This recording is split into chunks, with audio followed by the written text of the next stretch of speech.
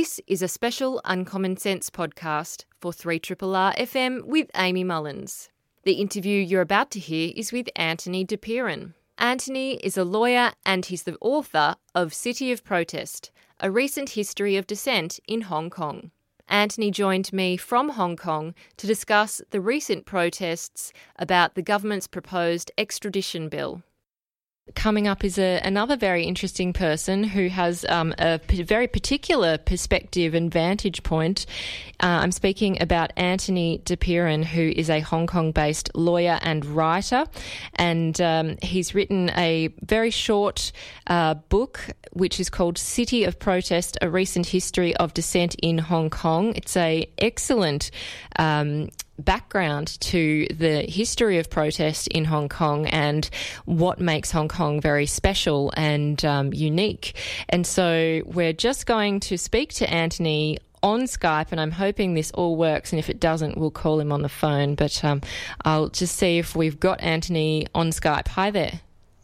Hi, good morning. Good morning to you. It's great to have you on the show, and thank you very much for taking the time. Thanks, it's a pleasure to be with you. Well, there's such a fascinating number of events that have been happening in Hong Kong, and not even necessarily in just recent times. There's been, as you say in this book, City of Protest, which came out a couple of years ago, that Hong Kong has a strong history of protesting and political participation, and it is quite a unique situation that Hong Kong finds itself in, given their history and the involvement of British imperialism for a significant proportion of Hong Kong's existence. So I just wanted to quickly cover off on the background about Hong Kong and what Hong Kong actually is and how it relates to mainland China nowadays. So could you, I guess, explain or share with us Hong Kong's arrangement and how it came to be what it is now? Yeah, certainly. And look, it's been really a historic week here in Hong Kong, but as you say, it's not just a one-off event. It's part of a very long and proud history of protest and dissent in Hong Kong. But Hong Kong has really always been a very special and unique place in the world. It was originally occupied by the British after the Opium Wars back in the 19th century. So China was forced to basically cede Hong Kong to the British, who then took it over as a colony. And it was a colony that was to be held by them until 1997. And at that point, the UK and China agreed that the UK would hand Hong Kong back to China to be ruled by China. But of course, the historical development of Hong Kong compared to the rest of China was very different at that point, Hong Kong having been ruled by the British for more than a century. And meanwhile, mainland China, of course, had the Communist Revolution after World War II, and in 1949 had developed in a completely different trajectory. So in order to sort of figure out how to integrate Hong Kong back into the rest of mainland China, Deng Xiaoping, who was the ruler of China at the time, came up with the idea of one country, two systems. And what this meant was that Hong Kong would be part of China, would be part of the one country, but the existing system that had developed in Hong Kong would continue to exist separately. So Hong Kong, even after the handover to China in 1997, has continued to have its own currency, its own separate legal system based on the British common law legal system, the same as we have in Australia, its own separate financial system, and most importantly to the Hong Kong people, and most importantly to what's been going on this week, its own set of rights and freedoms enshrined in Hong Kong's constitution, things like the right to freedom of speech, the right to a free press, the right to freedom of assembly, and the right to freedom of protest, and also very importantly for many Hong Kongers, the right to exercise freedom of religion. All these things are rights that aren't enjoyed fully in mainland China and are enjoyed fully in Hong Kong under the one country, two systems formula. And so that's sort of the position that Hong Kong finds itself in, and that really is sort of the source of much of the conflict of the past week, and indeed the past 20 years as Hong Kong has sort of struggled to assert their identity as a unique place, continuing to be part of China but apart from it in many ways. Yes, it's an interesting tension that exists, and interesting that Deng Xiaoping conceived of a time when the two would merge or become one in all senses of the word. And I wonder how that will play out. It's going to be a very interesting one, given the culture of protest in Hong Kong and the real commitment that a lot of its people have to the rights that they have at the moment, and the fact that they probably would not have a number of those rights in mainland China if they were to be part of the People's Republic of China in every sense. Yes, that's right. So one of the really important parts of that constitution that Hong Kong got when they were handed back to China in 1997 is the guarantee that all of those rights and freedoms would last for 50 years without change. And so the expiry date on that is 1st of July 2047. Now, the law doesn't say what will happen in 2047. Certainly at that point, mainland China is free to sort of fully integrate Hong Kong back into the rest of mainland China, but they also may choose to continue, leaving Hong Kong the way it is. But certainly there is an expectation one way or the other that by the time we get to 2047, Hong Kong and the rest of China will have converged in some way or another. Now, I think when the British signed the Sino-British joint declaration that sort of set out the terms under which Hong Kong would be returned to China, they signed that in 1984, they probably were thinking that by 2047, China will probably be a free, democratic, pluralistic society, and Hong Kong will be able to fit in just fine. Whereas as the years tick by, that's looking increasingly unlikely. And I think from Beijing's side of the table, they expect that as we get closer to 2047, Beijing's influence in Hong Kong will increasingly grow, such that by the time we get to 2047, there won't be much difference, and Hong Kong will merge into China at that time the way that it is. But that's really one of the big causes for anxiety here in Hong Kong. The people are aware of the ticking clock of 2047 in the background, but with things like this proposed extradition law that people have been protesting about over the past week, and various other gradually creeping encroachments on Hong Kong's rights and freedoms, people here are worried that that timeline is basically being advanced by 30 years, and the things that they were preparing to sort of have to start thinking about and struggling for in 2047 are happening right now. Yes, exactly. That's why it's not just about an extradition bill. It really is about a whole lot more than that. And I'd like to understand a bit about Beijing and the Communist Party and how China itself has some sway or influence politically with Hong Kong, and particularly around the structure or the governance of the parliament and the lawmaking bodies, because it seems not necessarily a particularly what Australians might conceive of as a very democratic way of appointing parliamentarians or legislators. No, not at all. It's at best a semi-democratic system. So there's two key sources of power in Hong Kong. One is the chief executive, which was sort of the position that replaced the governor under the British colonial system. And you could think of sort of as a president or a prime minister, although the way that she or he is appointed is quite unique. The chief executive is not elected by the people of Hong Kong. So the current chief executive, Carrie Lam, and the ones before her have been elected by an election committee that is made up of only 1,200 people. And those people are drawn from the various business elites, professional groups, and other special interest groups from Hong Kong society. So it's a very small circle of Hong Kong's elites who themselves choose who the chief executive is going to be. And the practice for the appointment of all of the last chief executives has been that Beijing has subtly but very clearly pointed out who their preferred candidate is, and their preferred candidate has always won, and that is because the pro-Beijing interest groups dominate that 1,200-person election committee. So Beijing effectively controls who is appointed as the chief executive, and the chief executive, as the sort of semi-presidential figure in Hong Kong, wields significant power in terms of setting government policy, setting the budget, proposing new laws, making all of the important appointments to everything from the government bodies down to all of the vice-chancellors and the university councils of all the public universities in Hong Kong. So it's an extremely powerful position. So then the other body that is sort of responsible for governing Hong Kong is what's called the Legislative Council, Hong Kong's parliament. And it is selected by another very odd semi-democratic process. Half of the seats in that parliament are elected by the people, with different seats and people voting in each seat exactly the same as we vote for the lower house in Australia.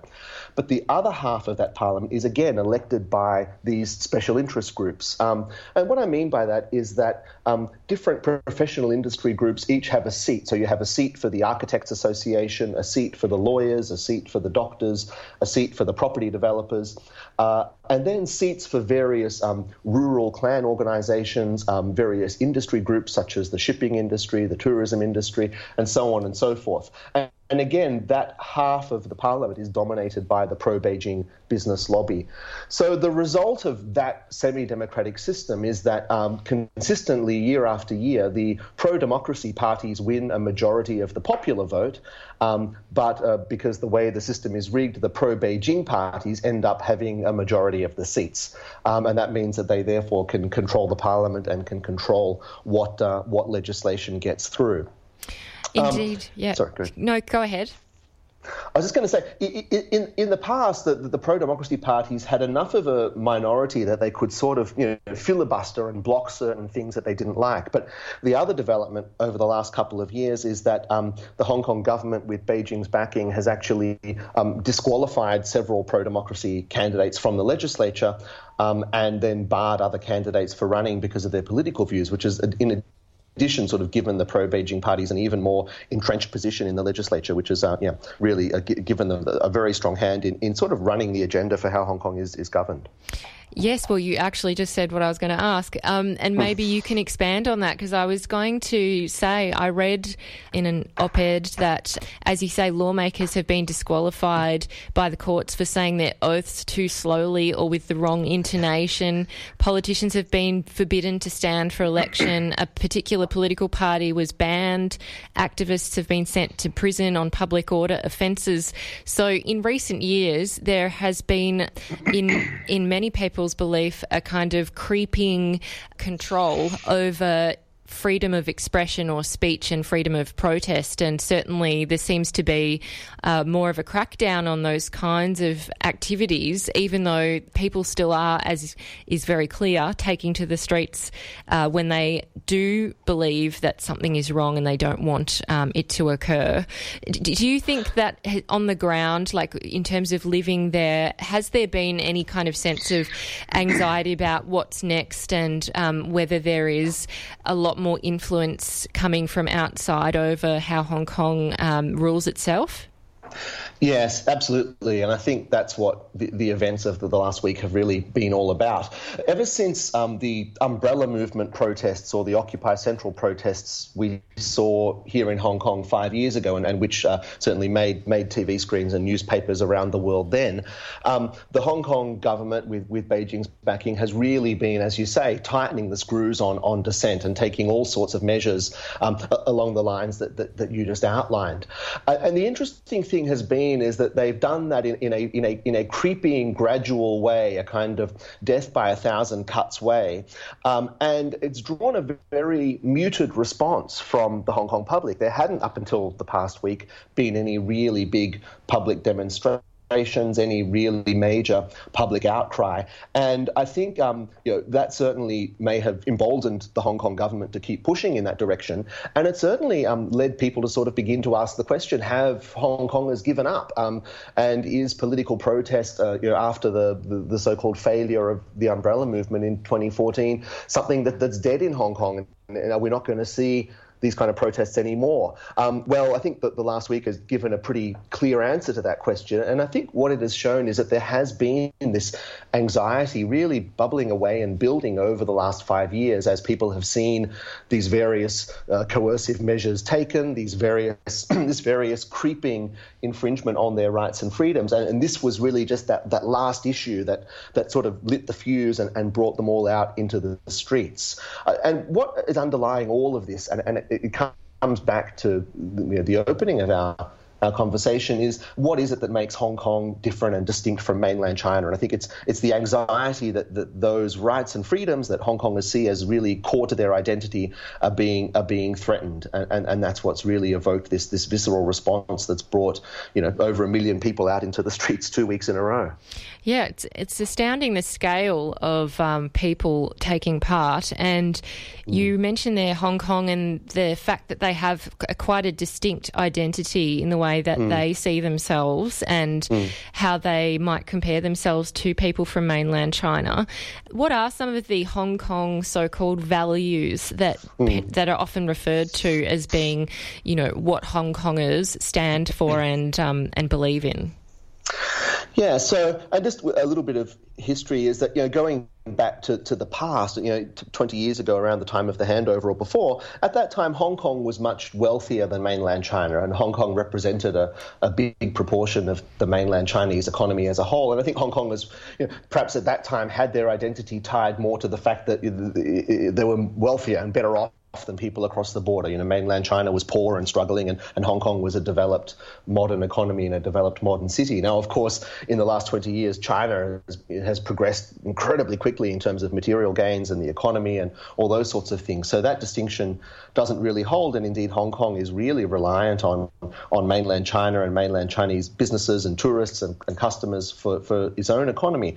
But what has kept Hong Kong distinct is, as you just mentioned, the so-called Hong Kong core values. And these are the things that people look at and say, this is what we have that makes Hong Kong different, not only from the rest of China, but in many ways different from much of the rest of Asia. So what are those Hong Kong core values? They are things like all those rights and freedoms that we talked about earlier, the free press, freedom of speech, freedom of assembly, and so on. It also includes the legacy of the common law legal system, the British-based legal system that Hong Kong continues to have, with an independent judiciary, which is not the case in the mainland. It includes clean and accountable government. Hong Kong has an ICAC, an Independent Commission Against Corruption, and it has one of the sort of cleanest governments in Asia. And overall, a transparent and predictable system where people feel that they can operate without undue government influence, can exercise their rights and freedoms, can practice whatever religions that they wish. All these things are things that Hong Kongers see as makes them special and different from certainly from the rest of China, and it has made Hong Kong, in a way, a real haven throughout Asia for businesses, for researchers, for NGOs, for academics, for writers and the press and artists and cultural people. And so for any time that Hong Kongers see that threatened in any way, that really is not just a political threat, it's a threat to their very identity. Yes. And in terms of publishing, I know that's been in the news quite recently, particularly around one publisher, New Century Press, which is founded by Bao Pu, who said that, he sees things as becoming quite dire for him in terms of the range of books he can publish, and that it's become more of a non-profit activity now than a business. What kind of situation do publishers of content that may be critical of China or even other elements in the world, like are there any kinds of official or unofficial ways of preventing ideas from circulating? There's two key ways. I mean, I should say there's no official censorship in Hong Kong. So in theory, you can write and publish whatever you want. But there's two key ways that dissenting views are sort of suppressed. One way is through the power of the market, the power of cash. So one of the major sort of anti-government newspapers in Hong Kong is called the Apple Daily. And what they have found is over recent years, consistent campaign against them in terms of Beijing putting pressure on companies to stop advertising with them. And they have seen many of the major companies in Hong Kong, such as the major banks, many of the major sort of retail stores and commercial chains and so on, have all been pulling their advertising from the Apple Daily. And of course, without advertising, a newspaper can't survive. So just the sheer pressure of Beijing influencing the market to take money away from these companies is one way to censor them, and the other way is the sort of the sword of Damocles that sort of hangs over everyone in Hong Kong of the mainland taking other measures. And the way that we saw this happen was a few years ago, when not Bao Pu and his company, but some other booksellers were abducted from the streets of Hong Kong, and another, Gui Minhai, was abducted from his holiday home in Thailand and taken back to China to face detention and investigation there. Now, that company and the people involved with that company, those booksellers, had been publishing books critical of the Chinese government and selling them mostly to Chinese tourists visiting Hong Kong, but also I think shipping some by mail order back into mainland China, and they faced detention and investigation there. So I think what Bao Pu and his New Century Publishing were facing is similar concerns, that he's got the commercial pressure of, for example, all the bookstores in Hong Kong being controlled by Chinese state-owned companies, such that he can't get his books into stores. So facing that commercial pressure, and also the concern that the authorities might sort of come and get him. Yeah, there is that obviously perhaps concern or anxiety around what might happen in terms of that expression. And certainly with the protests that we've seen, the right to protest is a right that is often exercised in Hong Kong. And you write in your book that according to police statistics in 2015, there were 1,142 public processions in just 1 year, which is equivalent to more than 3 per day. That is seems to be that Hong Kongers are punching above their weight when it comes to political participation in the mode of protest. Yeah, absolutely. I should say that the bar is pretty low. I think any gathering of more than a dozen people counts as a protest if they're out there holding banners and so on. But even by that measure, it is pretty extraordinary. And I think one of the reasons for that is that, given all the limitations on the political system that we were talking about earlier, protest is one of the last really effective ways for people to get out there and have their voice heard. So, for example, they can't elect the chief executive. They didn't elect Carrie Lam, but in a way they're voting with their feet by bringing upwards of 2 million people out onto the street to demand her resignation. And there is an interesting kind of historical context for this, which is going back to 2003, a very similar situation. The government was proposing to introduce a national security law that would have made it a crime in Hong Kong to subvert the mainland government. Again, provoked a huge response from the public, a big demonstration. The law was withdrawn. And a year or so after that, the chief executive at the time, Tung Chee-hwa, indeed resigned.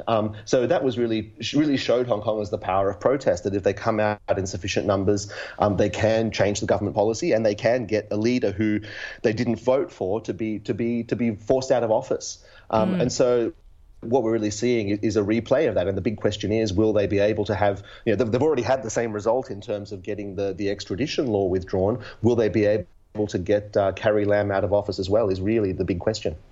Yes, well, we saw over the weekend, because there was obviously protests happening last week during the weekdays, and we saw them escalate with police using rubber bullets and tear gas on some of the protesters, and there were reports calling some of the protesters rioters, and some people were arrested for engaging in a so-called riot. And so there's a lot of contestation about what was happening on Wednesday.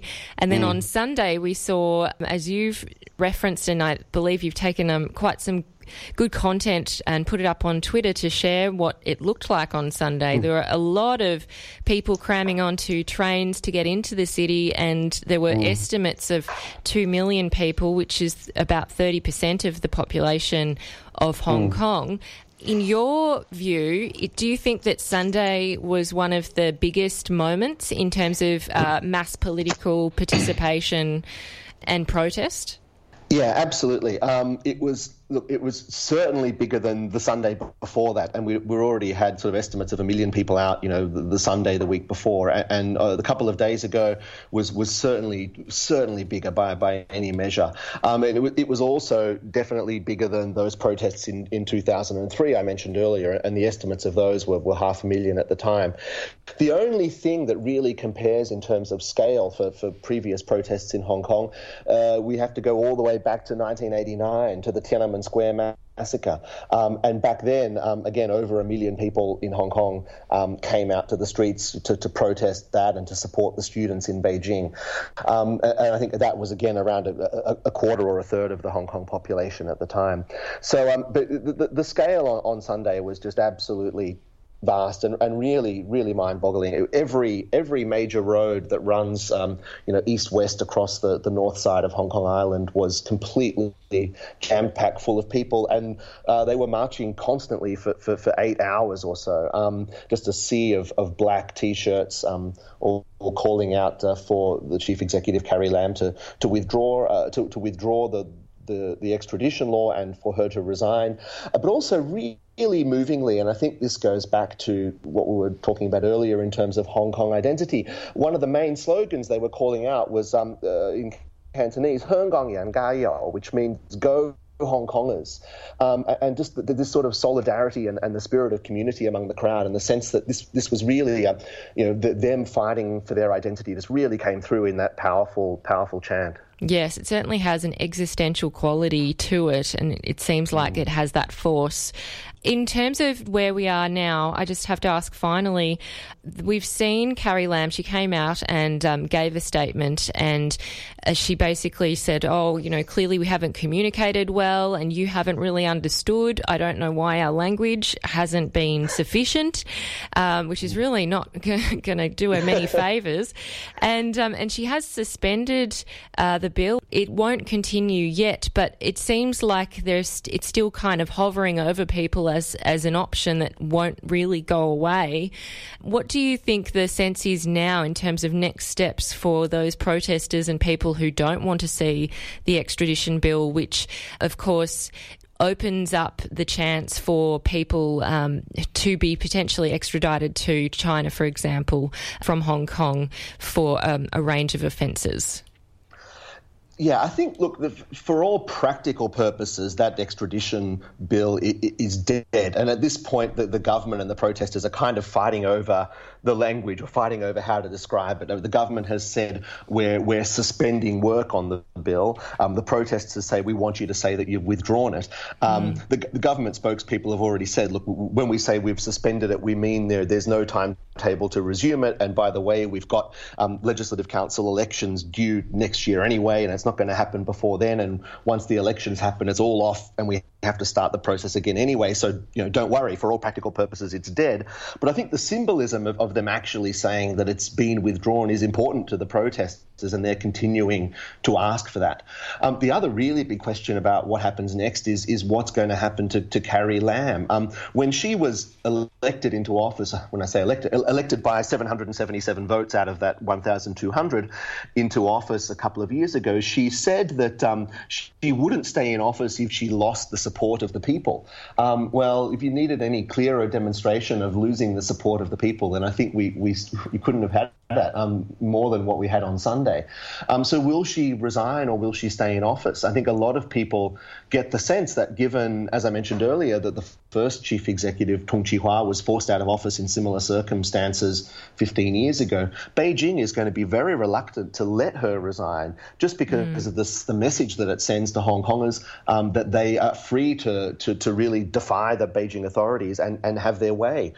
So it may be that she's forced to sort of stay in office as a lame duck, with obviously her authority significantly undermined, rather than Beijing allowing her to resign and suffering sort of the loss of face that would entail. Indeed. I'm going to have to leave it there, Anthony, but thank you. I think you've illuminated this situation a great deal for us, and I really appreciate you explaining it so well and giving us a first-hand insight into what it's like over there in Hong Kong.